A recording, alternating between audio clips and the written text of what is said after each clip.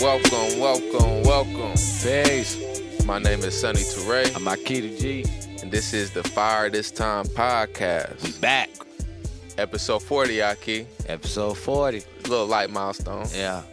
know Last time, last time we talked to y'all, man, we was waiting for the snowstorm. Well, guess what? It came. Yeah, it did. It put the flames out for about 4 days. Yeah. You know what I'm saying? But, we back up. It rekindled itself. So, we back here to give you episode 40.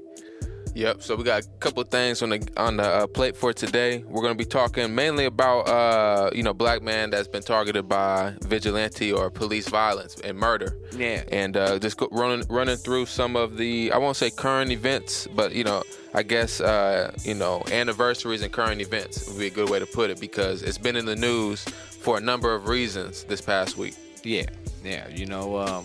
Let's just say, the saga continues. When it comes down to the black man here in America and the assault on him,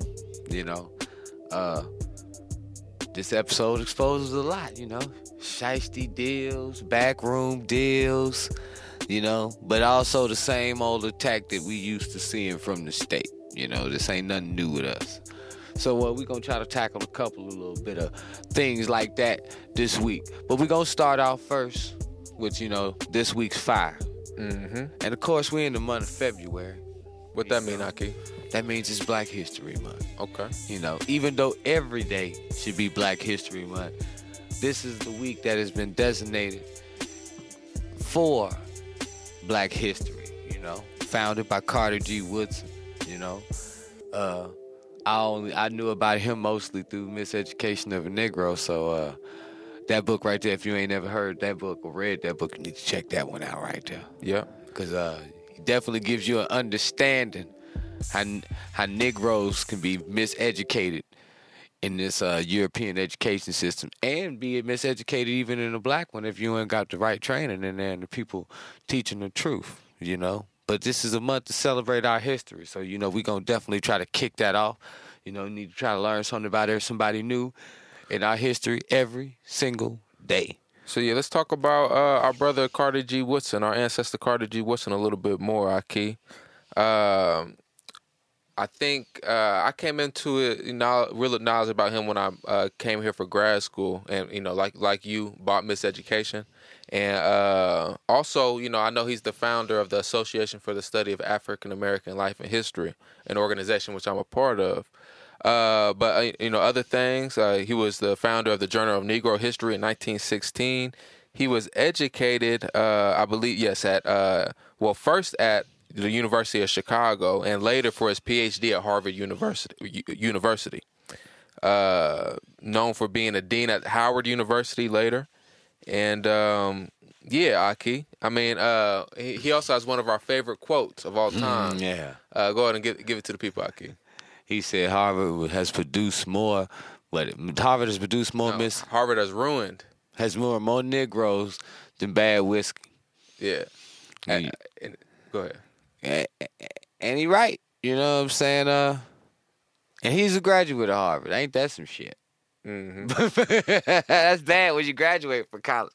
But you know what? I got a relative like that, and she believed the same thing about her alma mater. So yeah, I mean, and if you read the book Miseducation of the Negro, the book is largely about how educational institutions have functioned in this country to further distance black people from their history, from their national culture, and from the type of thinking that is going to lead to real betterment of us as a people. He spoke about how it kept them from thinking independent as a people. Mm-hmm.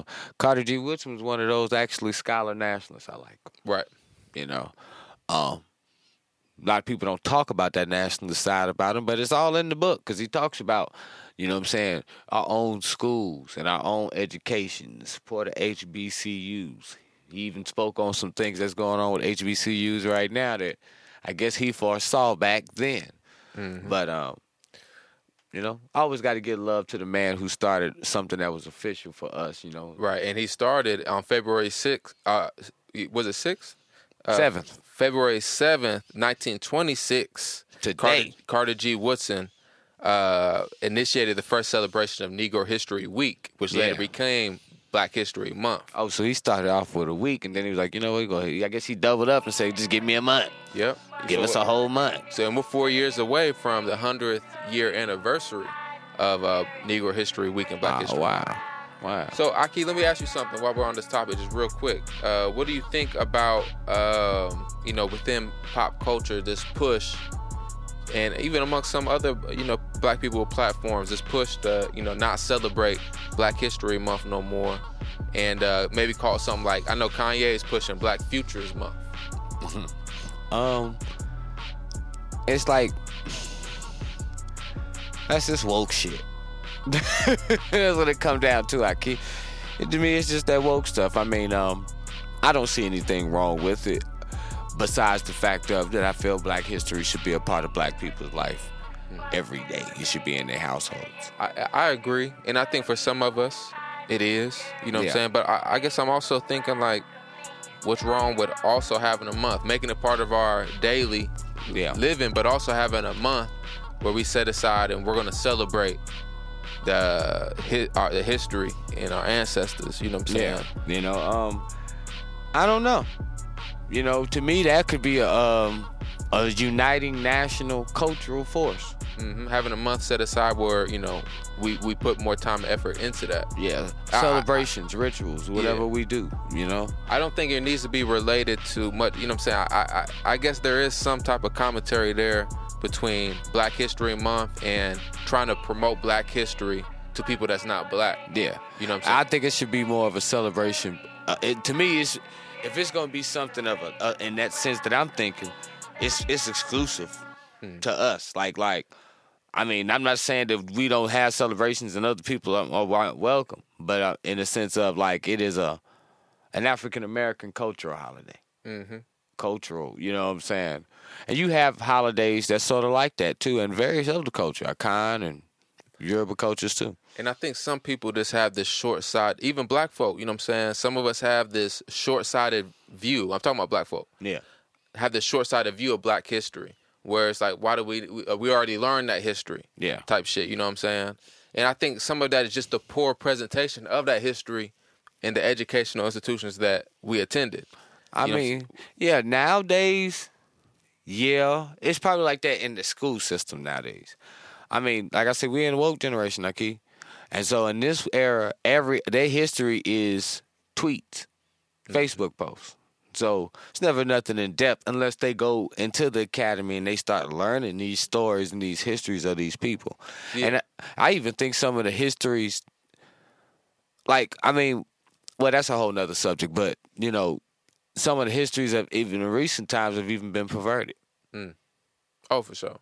We be exposing some of that on the show, so no, I definitely feel you. So I mean, it's like I mean, it does need to have a prominence. History is going to always be a part of, to me, a tool for liberation. Mm-hmm.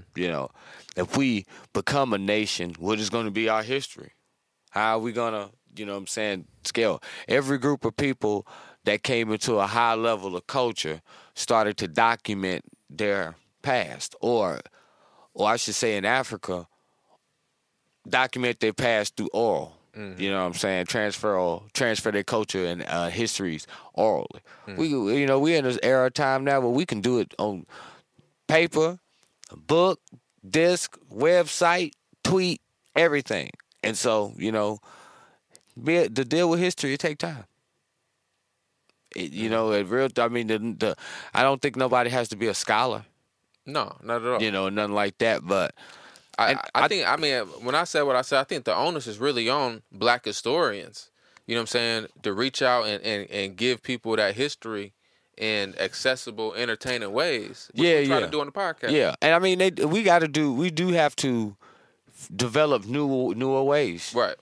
Just like I say, the revolution got to adapt to the times and the technology. The history has to adapt. There's no reason why, I remember when Hidden Colors came. And one of the things I always gave credit to it is that it took a lot of the knowledge and stuff and the histories of people and the books that I had to read and put them in one single DVD. Mm-hmm. shit that you had, the history and them, and on that video, damn dear was probably 30, 40 books of stuff. Hey, I know I graduated high school 09. I know, and I watched Hidden Colors probably for the first time. What was it? It might have been like 2012. I guess it was like 2011, 2012 when Hidden Colors came out, though. Yeah. But I mean, in that time, I hadn't gotten, from a few associations I had with some people, you know what I'm saying? Some brothers that had the knowledge was conscious brothers. Yeah. But, you know what I'm saying? Like, as far as getting it in that form and getting it in a way where, we can easily share it amongst each other and have conversations about this stuff. Yeah. Like, that was different. You know what I'm saying? I remember who I was with the first time we seen Hidden Colors together. Yeah. Shout out Kevon, my boy Trey. You know what I'm saying? Like, we shot, I guess it was at Kevon and Trey's spot. I believe it was. We sat right there on the couch and watched that joint, and we was all changed from it. Yeah. You know what I'm saying? I know in the academy, Hidden Colors catches some flack. You know what I'm saying? And rightfully so, because there are some parts that, should have been better. Yeah. You know what I'm saying? But it did wonders for the consciousness of my generation. Yeah, well, the beautiful thing I always tell people is that it gave a generalized study using real historians that I knew was legitimate. I knew they was legitimate. I'm like, what are you doing on here? You know what I'm saying? I knew he was legitimate. I seen them on there just giving a general study of history. Like, to me, Hidden Colors can be a good intro. Like, if it was a series or set of historical national videos of African American history, Hidden Colors would be a nice starter. Hey, if you only had an hour with a brother, you know what I'm saying, to put him on game through visual element, you know what I'm saying, Hidden Colors is a top choice. And it honestly do more damage than me telling them. I can never articulate like you can see. At all. No matter how, I know some great MCs out here. You know what I'm saying? But I never can articulate. Yeah, true indeed. I never can articulate, though, as good as you can see. To see that in video, and then it had a liberating theme behind it, I would like to see more stuff like that about the Reconstruction. Mm-hmm. Yeah, it could have added that in it. It didn't have that in it. That could have been a piece that could have been it. But they could easily go revise that. Mm-hmm. All this to say, like, when we say, probably the best hour, visual format we can give a young brother, saying to put him on game, put him on consciousness. If they don't know nothing. And relative to where I was when I seen it, I didn't know nothing, Ahki. And I know we all know a lot of brothers like that didn't know nothing. They know nothing before they seen that. And I used that video to help enlighten people. For sure. But but us celebrating that is also saying, like Tariq Nasheed. I'm not looking for Tariq Nasheed to make another Hidden Colors. You know what I'm saying? That's the point. We got, like, that's why I say the onus is on black historians. Yeah. You know what I'm saying? And Tariq Nasheed is not a black historian. Yeah. Take the model that he used, right, and then do the real history, the deep history, in ways that are accessible to us. Hidden Colors was accessible like no other form of media ever before. I got mine through the bootleg man. Shout out to James. There you go. You know what I'm saying? I got mine through the bootleg. I'm like, man, hey, can you do the Hidden Colors? He was like, yeah, I can do the Hidden Colors. I got it at the crib. Yeah, do up a couple of them. I guarantee you to pop. He was like, I sell out of them all the time. It was a great little joint. Now, the 1, the 2s, the 3s, the 4s, and the 5s, I don't know. But I say we take that model, maybe develop some other models, and we make because history is a tool of revolution. It's a tool of liberation. You know what I'm saying? Boys are ready to follow Umar Johnson off that first Hidden Colors. Man, shoot. Hey, I'm going to say it raw. Nobody knew who the hell Umar... Only reason I knew him was from UNIA. Nobody knew nothing about Umar Johnson before Hidden Colors. Hidden Colors built careers. For real. You know what I'm saying? Literally. You know what I'm saying? So, it's a lot, that we could do with history. But it has to be something that's appealing, something that they can catch. Like I said, it'll do more work. We out of the era of the street brother, the brother or the ciphers. you know, and you run across people doing their thing. Now, you don't catch it like that no more. Social media has made it to where as people are in the house, they're more closed in with their phones. So, you know, you got to make stuff that's accessible like that. Something that makes somebody want to go back to the house and have some tea and tree of life and, you know, look at the video. You know, had some very good, peaceful, righteous sessions of knowledge on Hidden Colors. Plenty. You know? Plenty. You know, and going back and forth with the brothers and the sisters. And somebody, you know what I'm saying, like I said, Hidden Colors, this is my last point on it. It cuts a lot of flack from black academics in the academy. You know what I'm saying? But I have yet to see a study really on Hidden Colors' effect and proliferation in the black community. Because it did numbers on the underground like nothing else, Ahki. Damn near made Tariq Nasheed damn near millionaire. But that shit was platinum off bootlegs in the hood. You know what I'm saying? Like, it wasn't just, I mean, for sure, I'm sure, I know Tariq Nasheed seen plenty of dough off of that. But I'm like you said, the bootleg, man, and like every copy I seen was a bootleg copy. Yeah. You know what I'm saying? Yeah. I never seen it, you know what I'm saying? No, I take that back. I have seen official DVD copies of it. Yeah. But nah, it was bootleg copies that was getting passed around. You know what I'm saying? I mean, and almost by that time we could get the video file just on the computer. Yeah. You know, we was entering in that time too. I mean, you know, man, it's a lot of things we can do. I mean, I look at it like we got, you know, people who got whole studios that can do documentaries the same way I can go look up, right, a Viking documentary on Vlad the Red, a Viking king who sailed, you know, to wherever, and they actually do costume reenactments and depictions of these historical moments on TV to tell these people history. It catch my attention, and they ain't even talking about that, you know what I'm saying? That's really nothing African American that's related to me.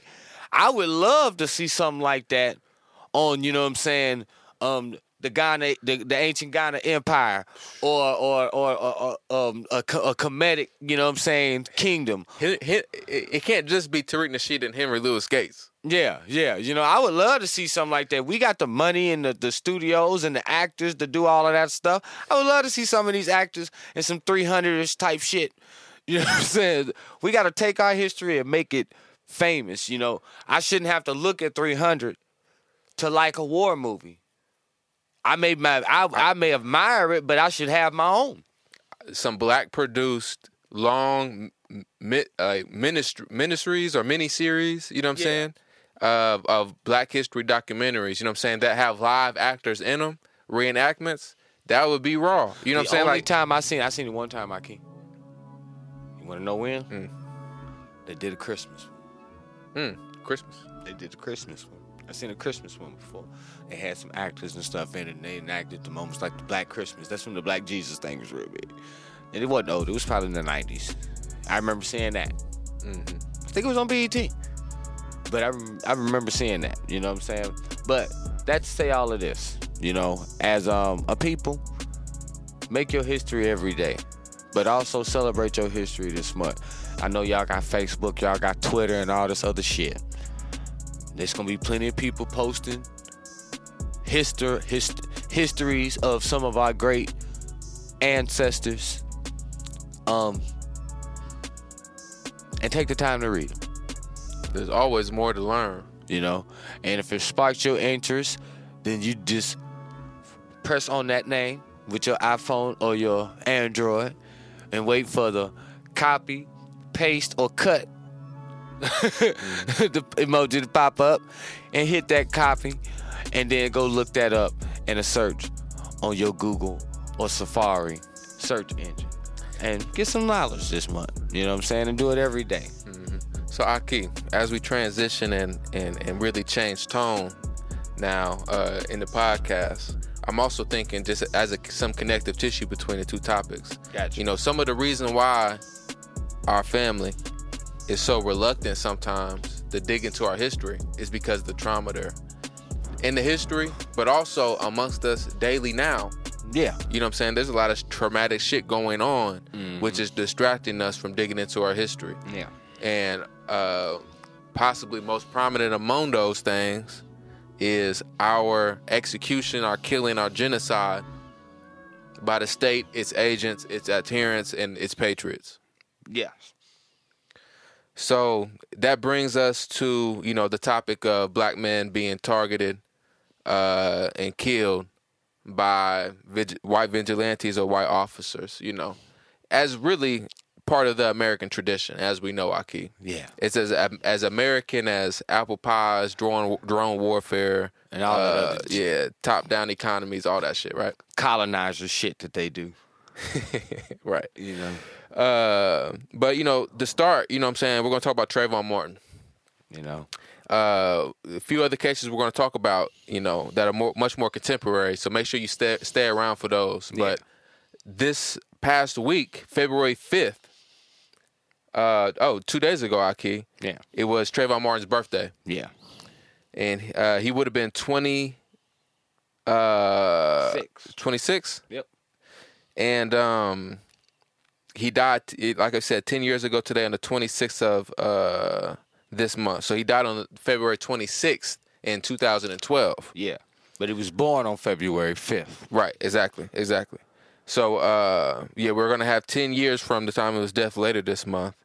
And also his birthday just passed. So a perfect time to, you know, commemorate the memory of our brother that we lost too soon. You know? And, yeah, Ahki, tell the people, I mean, what was your politics doing? You know what I'm saying? What was you doing at the time of Trayvon's killing by George Zimmerman? And like as far as like where does it fit in for you in the political picture that emerged and that we have now? I mean, it was one of those things that to me caused the spark for a lot of stuff to come. At that time, I just heard about it in the news. The nationalist movement was involved in it. But before, you know, I should say the Ferguson situation, we were just involved in it on our regular involvement. People who was up there on the ground that we knew of, you know what I'm saying? We spoke about it, things of that such nature. I think it got more prominence to me once the Ferguson situation happened. Because it was in the news. Mm-hmm. You know, but it was... It wasn't as, you know, static as it was in Ferguson. But the powder keg had been lit, though. Mm-hmm. You know. I agree. I remember a year before Trayvon Martin, in 2011, Troy Davis was executed. Yeah. And I remember for what it's worth, my first like digital political action on my own, you know what I'm saying? Yeah. Was I made a meme. Before meme was even a word, I made like a graphic of Troy Davis. Yeah. Like I put like a filter over a picture of him that made it look like a painting. You know what I'm saying? And I put the words on there, I am Troy Davis. Yeah. Or we are Troy Davis, or something like that. You know, I just posted on my shit. Yeah. And that one hit hard, you know what I'm saying? Because that was before Trayvon Martin. Mm-hmm. I'm a young man going to the University of Southern Indiana. You know, I'm like a sophomore, you know, at the time, you know what I'm saying? Mm-hmm. And I'm watching the news and I'm bugging out. And I'm wondering why more people around me is not bugging out. Yeah. You know what I'm saying? That this clearly innocent black man is about to be executed. And like people like was sitting on their hands. Yeah. You know what I'm saying? And of course this is you know, a few years after, you know, Obama elected and all that shit. Mm-hmm. So, you know what I'm saying? Like, you bearing witness to all this, you know what I'm saying? Like, just in the national frame, like, you know the shit is racist still. Even with Obama there, you know shit is racist, but just to see it, you know what I'm saying? Like, it was real. The Trayvon Martin happened, and, you know, by that time, shout out to the Evansville community. Shout out to the Black Student Union I was a part of at the time as well. There was 2 marches in the city. You know what I'm saying? One downtown and one on campus. You know, I spoke with the one on campus. My homegirl Ariel, she spoke with the one that took place in the community. Yeah. And, you know, the community came together, you know what I'm saying? Black community especially, you know. Yeah. I remember even then, white folk was seeing our march. This for Trayvon Martin back in 2012. You know what I'm saying? Seeing our march downtown Evansville and just sneering at it. You know what I'm saying? Just, you know, being hateful toward it. You know what I'm saying? Like, but yeah, I remember that shit. And then, of course, I mean, like by the time that Mike Brown happened, I moved from Evansville here to Illinois. And it was incidents, too. It was incidents that went on between that. Oh, for sure. Between right after that Trayvon Martin, it was a couple of more incidents that came. And then after Mike Brown, there was more that came, too. So it was just like, it just kept building up, you know? For sure. No, big time. Big time. And I think, too, one thing you mentioned, Obama had just got reelected. I think he just got reelected. No, yeah, but for Troy Davis, he had been elected for 2 or 3 years. Yeah. And then 2012, he got reelected. Yeah. Yeah. We were still on that nostalgia. Mm-hmm. You know, a lot of the political talk was going more there. I think that sort of nullified some of the attention that it may have gotten. Until we start rioting. You know what I'm saying? When we started rioting, that changed a lot. I shouldn't say rioting. We had a rebellion. Naturally, though, you know, that's a brother that was lost. He would have been 26 years old. You know, that'd be this month. So he's already would have been 26 years old. You know, no telling what he could have did. You know, I found out that he went to aviator camp and stuff like that. He could have been a pilot, an astronaut, or whatever. You know, he didn't even get a chance to. And what was my man doing? He had some Skittles. Trayvon, some Skittles, some Arizona iced tea. Skittles and Arizona iced tea. Yeah. Yeah. Goddamn. Ain't that some shit, you know. But you know, man, I mean, I remember how pissed off I was. Random story, Ahki. I think I don't know if I told you this. Maybe I have before. The night that Zimmerman was found not guilty, I remember how pissed off I was. And I was with my girl at the time. And left there, I believe. And then I know I linked up with my boy Kevon. And we was both pissed off. But anyway, we was trying to chill. We went downtown. And this is, you know, late at night. This is when the club's about to let out. The bar's about to let out. And Kevon we was walking on the street. And Kevon happened to brush against this white boy's car. And they ended up getting into an argument. And, the white boy get out of his car. And Kevon and him is facing off. You know what I'm saying? And there was another white dude that I knew. His name was Aaron. And he ended up, he was right there on the scene, but he walked away. Hold on. You're not incriminating yourself. No, not at all. Not at all. No. Okay. So, anyways. Beat up nobody. Anyways, this white dude, Aaron, was on the scene too. And he ended up walking away, you know what I'm saying, real quick. And then, thankfully, the situation died down. I'm kind of standing off to the side ready to swing on this nigga. But they ended up not fighting. Swinging on the white dude. But come to find out, white dude was strapped. You know, Aaron had walked away because he seen the white dude that got out the car and was talking shit to Kevon, had a gun in his waist. Yeah. Didn't even say nothing, just walked away. And mind you, my homie from Ghana, Theo, we was roommates. Aaron was our other roommate. So I was like, me and Aaron lived in the same crib. Yeah. And it's like he just walked away from that situation. Yeah. So I was like, man. All that to say, I remember just how, like, I don't know. It got real volatile. It was volatile as hell. It was very like the fire was sparked in the air from Trayvon. Like, that fire was lit. And it was small, and it started getting bigger and bigger and bigger. And I remember saying to somebody, I was like, it's like they just ain't gonna give up. They want us to pop some shit off. Like, because it just ain't, it's too obvious. And then when this camera footage started showing up, phone images and stuff start popping out there like that, it's like, oh, y'all just living bogus, you know. Stuff that I think people ignore that they'd always seen. You know what I'm saying?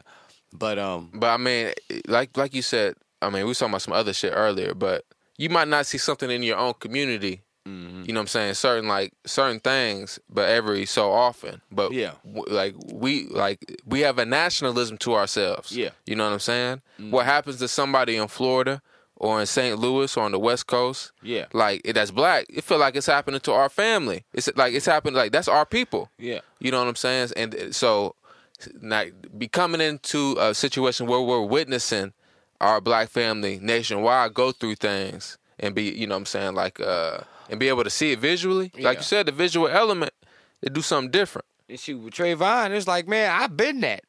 I've been Trayvon before. I got up, I went to the store, got 2 simple items. Something to drink, something to snack on, turned around, was going right back to the crib.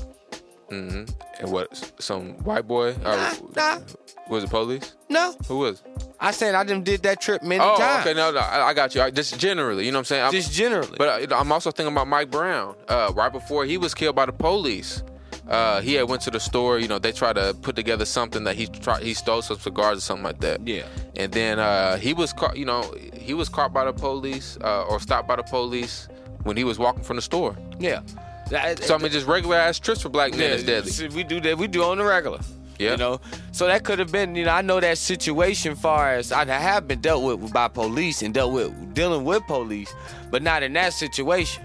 But like just that normal trip to the store, you know, it could have been a game on and it was halftime. Let me go to the store and get it, something to drink real fast and come back to the crib and finish looking at this game or whatever. Or he could have been on the game, you know what I'm saying?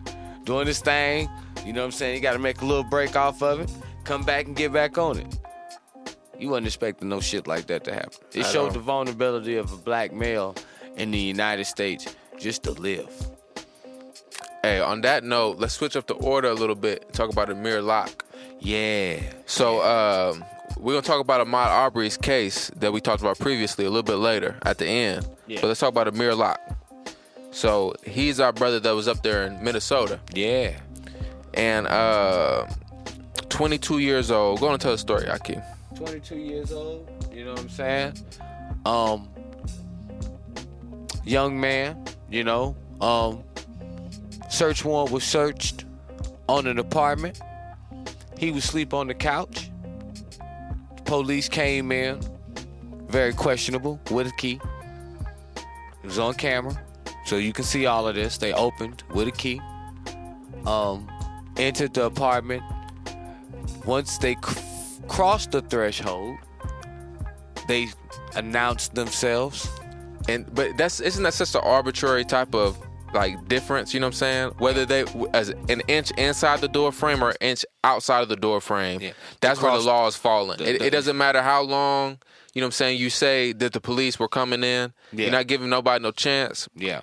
It's crazy that's what they're defending themselves with, because that's the law. Yeah. You know what I'm saying? And that's some bullshit. Go ahead, Ahki. My bad. Brother was on the couch, sleep, covers on him. He rose up from under the covers. He did have a gun with him, and they shot him to death. Come to find out, he was a card-carrying, FOID card gun owner. Legal permit. For that gun. Right. For people, if you don't have a gun, sometimes you may sleep with your gun. I don't care what you say. Exactly. If you don't sleep with it, you got it close to you, maybe up under your pillow, something like that. Especially if you live in a very If you living in 2022, no, but Living in 2022 and living in the hood. right. Let alone from that. They opened his door serving a search warrant. He was not even the name on the search warrant. There was no search warrants issued for him. Right. It was issued for someone else. So within 10 seconds of the police entering this apartment, they kill our brother, Amir Locke. Literally. A week away from moving to Dallas to be with his mom to pursue music. True indeed. You know what I'm saying? His father, on the press conference, Broke down. heartbroken. You know, and I understand you're supposed to break down when that's your son. You know what I'm saying? Especially when your son was taken out on some bullshit like this. Right. I mentioned it because I felt that. You know what I'm saying? Yeah. I felt that shit. I mean, you know, Minnesota, Minneapolis, they didn't already have some other shit pop off there recently. It's going down again, you know. George Floyd, same place, right? Yeah, you know what I'm saying? So, it's it's a sad situation right there, you know. My man was a card-carrying Ford card, carrying man. He had a license for his gun. You know, he did it the right way.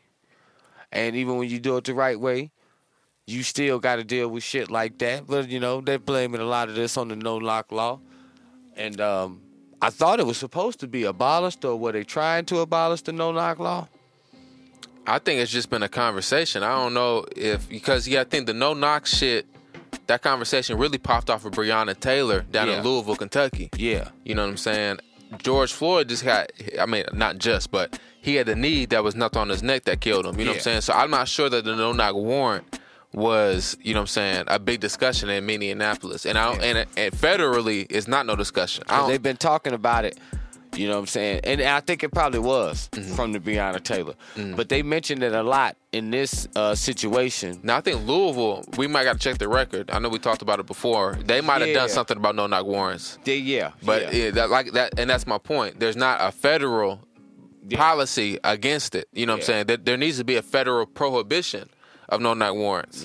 But that's not what we're seeing. We're only seeing it in spots. And we should really check the record on that stuff too. Because it comes down to arbitrary shit. Like, because the police, the police said that they didn't even execute no-knock warrant with Breonna Taylor. Yeah. They claimed that they was banging on the door and announcing themselves. Yeah. You know what I'm saying? And then, of course, neighbors dispute that, but that's the official police version of the story. Yeah. So, but you got to think some of these no-knock laws could come down to simple shit. Yeah. You know what I'm saying? Like in this Amir Locke case, the question is, did the tippy toe of the first police officer cross into the door frame before they started shouting? Yeah. And they all started shouting at once. You can't even understand what's really being said. If you being woken up middle of the night, I think they said this is after 1 a.m. Yeah. I think it might have been 2 or 3 a.m.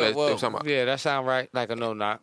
You know what I'm saying? So they come in there, everybody's yelling, and you wake up, and of course you're going to panic at first and grab your weapon, a tool, which is supposed to protect you.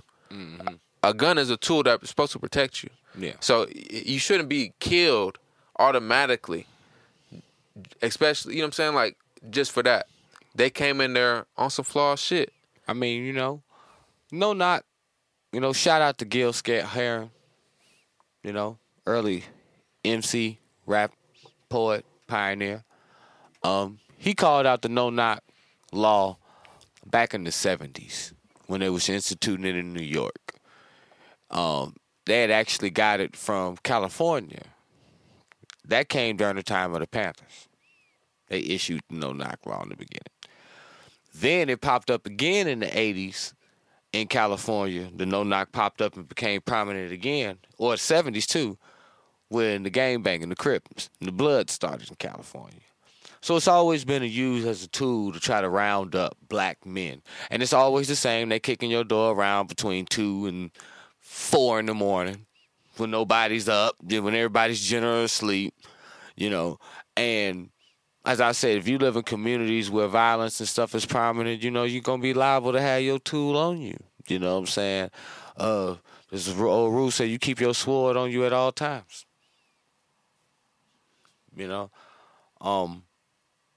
But it's just another showing in the fallacies and flaws of this government and how they have laws set up. And it's something that the people got to watch out for. You know, because no knock could be coming to your door soon. You know? Facts. I mean, black man, we got to watch out walking to the store. We got to get some lemonade and Skittles. We got to watch out motherfucking taking a nap on the couch, Ahki. What kind of shit is that? Sleeping on the couch. What kind of shit is that? Man. You know what I'm saying? I can't go to sleep. I work. I can't go to sleep. You know what I'm saying? This is real, man. And it's like, you know what I'm saying? Like, that make you think, though. You know what I'm saying? If you sitting in the house, you done got off work, you done fell asleep off a Netflix binge, you know, after work, you know, or you done fell asleep doing some homework or whatever. And next thing you know, boom. He could have held up a remote control and they would have fired. Honestly. Facts. Complete facts. Real. He could have came up with the remote control. He could have came up with the remote control in his hand and got shot. Just the same. You know what I'm saying? He's a black man with something in his hand that looks similar to a gun. And I got a gun. I'm going to neutralize this target. There it is. White supremacy at its finest. And it's savage. So, moving on to the next topic. You know, I'm trying to get my segue transition game up. I got you. White supremacy has some of its greatest promoters, finds its best public face and supporters oftentimes, but white supremacy's best public face is a black one. A Negro. White supremacy's best performing public face is a black person. Negro P. And we could even go further and say a black woman. But I admit that that's up for debate. That's up for debate. But in this case, when we're talking about Kristen Clarke, it is a black woman. It is a black woman. Yeah. But there's also a long-time opponent of good things for black people when it comes to social movements. The lawyer Benjamin Crump. Oh, God. He's also involved in this story, too. Yeah. So, a whole nother story. No, I mean, same story, but a whole nother story with that brother.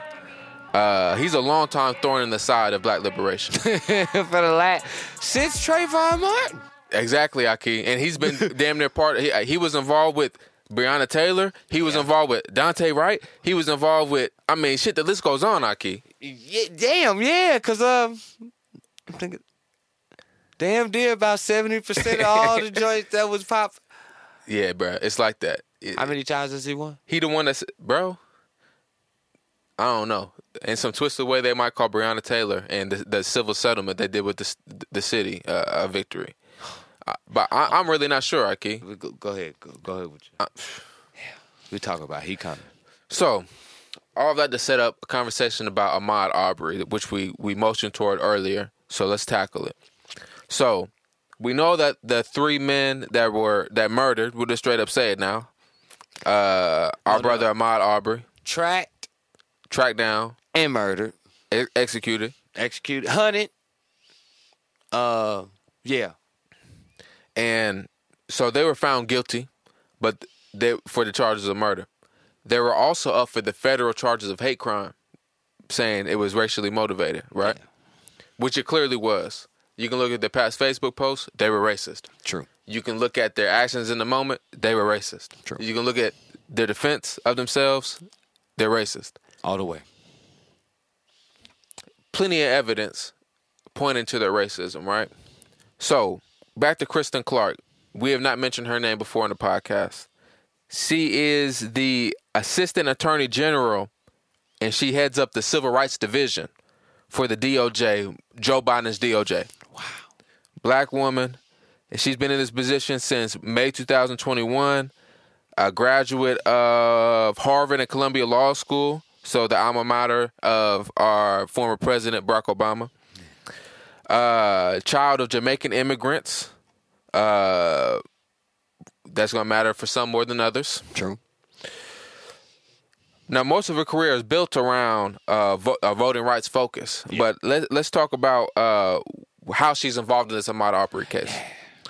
So, Ahmaud Arbery's killers are up for the hate crimes, which is, I believe might have been the Obama era where that emerged as part of the federal law that you could charge people with racially motivated hate crimes and other, identity groups as well. So they're up for those charges, and the state is working with the feds. They're trying to work through a plea deal. A few weeks within the past 2 weeks, they try to work out a plea deal with the killers, right? Yeah. So the state prosecutors is working with the federal prosecutors, and we'll get to the lawyers at the families in a second. Yeah. That's where Benjamin Crump comes in. But they're trying to work out a plea deal for the killers, right, Ahki, to ensure that they serve their time in federal prisons as opposed to state prisons, right? Even though the family was calling for them to serve their time in state prisons, that is the routine. Yes. And especially when it comes to hate-motivated crimes like this, I think the victim's family does have a role to play. Yes. As they're afforded to by law. I mean, as we're about to find out. So the state is working with the feds trying to get this plea deal in action. And so Benjamin Crump,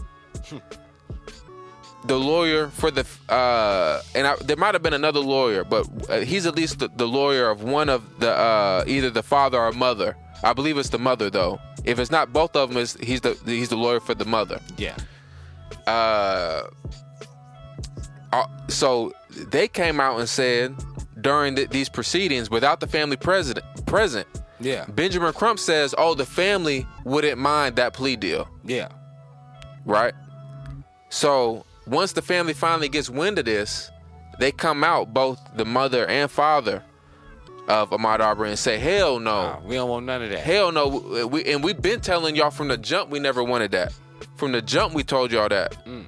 So we should all be looking at this is another. I mean, this nigga is on his third strike with me, Ahki. He's on his fourth with me.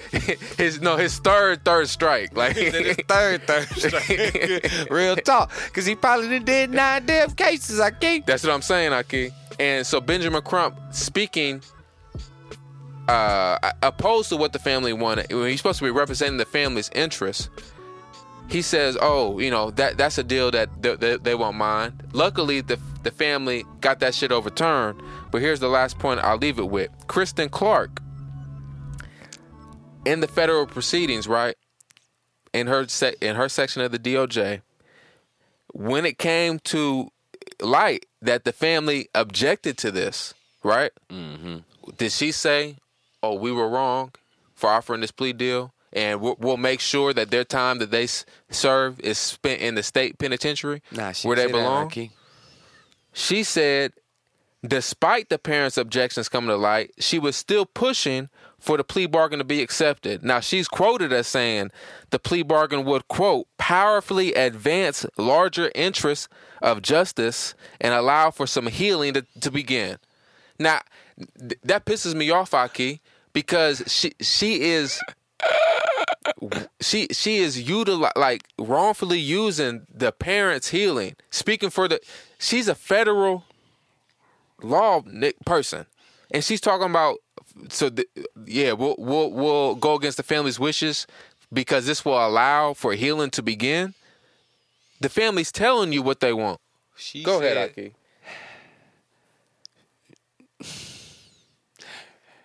First of all, shout out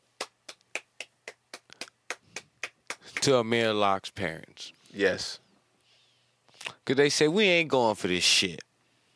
We ain't finna agree for him to go to take these federal charges. Because pretty much in simple ways, they want the federal charges to supersede the state. So he's going to get charged for hate crimes. I mean, he's going to get charged for murder through the state. His hate crimes through the feds are still going to be associated with murder. You know what I'm saying? So if they take it, they supersede that, he goes to the federal penitentiary. Now, as we talked about earlier when we was talking about this, Ahki. And the plea deal included for the one that pulled the trigger, 5 years of the end of his sentence to be supervised release. Yeah. That was part of the plea bargain. Yeah. The redhead. Right. That's him. right? So, of course, that's why I say shout out to the parents, because you know how black folks is. We can sense colonizerism that flows and pumps through your blood when you hear it. And it's pretty much a simple thing. They want these people to get, that soft time, that vacation space in the federal penitentiary, They get shipped, maybe here or there, sit there for about 4 or 5 years, 10 years, and they ship them somewhere else. Nobody knows you in there, really. Even though word does travel, nobody really knows you in there and things of that such nature. You can get a good protective custody type deal going on in there. But when you do state, it's different. Because everybody knows you. And they in the state of what? Georgia. Who dominates the prisons in Georgia? We know that. We down there deep. I know the GDs are down there deep. We down there thicker than grits. And killing a brother like they killed Amir Arbery would have not made their time pretty. Word was gonna get back to the homies and the G's about you. And luckily, I believe it will. You know what I'm saying? Oh yeah, it will. Luckily, I think that's where they're gonna end up is the state pen. You could go and put it like this. That type of stuff will get you iced and PC. If for those who don't know, PC is protective custody. That type of stuff will get you iced and protective custody. I don't even want them killed. I just want them to suffer. You know what I'm saying? I ain't trying to say I want to get, but iced, beat down, stumped out, whatever they choose to do, they probably will just stump you out because they got time. You did a murder, they got time. I mean, this is the situation, man, of seeing, the face of white supremacy coming through the appearance of a black person, a black woman in this situation. And this guy Benjamin Crump, man, come on, man. I think he only maybe won, 2 cases? I don't even know, Ahki. He's notorious for this. He don't get justice for the families. You know what he get? He get them a check. Yep. That's what Benjamin Crump get the family. Yep. Benjamin Crump get them a check.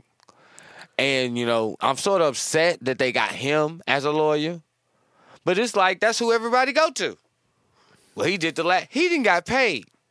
He didn't got paid in the last 15 years. Real good. He could retire. Yeah, we need some good black investigative journalists. We don't even got black lawyers like we used to have them no more. I mean, we got black lawyers, plenty of them, but the ones like we used to have in the 70s, the ones that was defending those cases for the Panthers and the we ain't got none that have a national presence stage, you know what I'm saying? Like, there's some out there, no doubt. The last one we had was, what's my man name? Damn it. He did Tupac. He did OJ. You ain't talking about Cochran? Yes. Cochran defended a couple of pro-black brothers in the 70s, too. I think he defended Huey P. Newton one time. We had a lot, we need lawyers like that, man. We got this brother out here, man. He just ain't cutting it, you know what I'm saying? Some other people need, hopefully step up, but we need to find other people. We need a black lawyers think tank bank to pull people from to make something happen, because this is not, working out right now. But, these back deals that these DAs and these district attorneys and cut with the prosecutors, we gotta watch stuff like that. You know what I'm saying? Old homie once told me, he said they both in the same lodge. They both go to the same lodge. So, you know what I'm saying? Their job is to work out a negotiation on the back door to come together that the both sides can benefit. And that always comes to the point of him getting paid and them getting paid. Yeah. So even as with something, the end off our key, even with something as tragic as our execution, our killing by the state, or, the ignoring of our killing by, white vigilantes by the state. You know what I'm saying? Like, we got black people that stand to benefit by acting against our collective, need, Yeah. our collective will. You know what I'm saying? So, I ain't gonna even say I hope Kristen Clarke, do better in her position, because I just ain't got no hope for that. But with all that being said, Ahki, any last words for this episode? Just remember, protect yourself out here. Be safe. I know you think you can roam and travel anywhere you want to, and you should be able to, but sometimes think about where you at. But these people were damn near their homes when all of this happened. So, the system is real. Blackmail is a target. Stay alive, stay alert. That's it for me. Peace. That's it for me too, Ahki. Peace, y'all.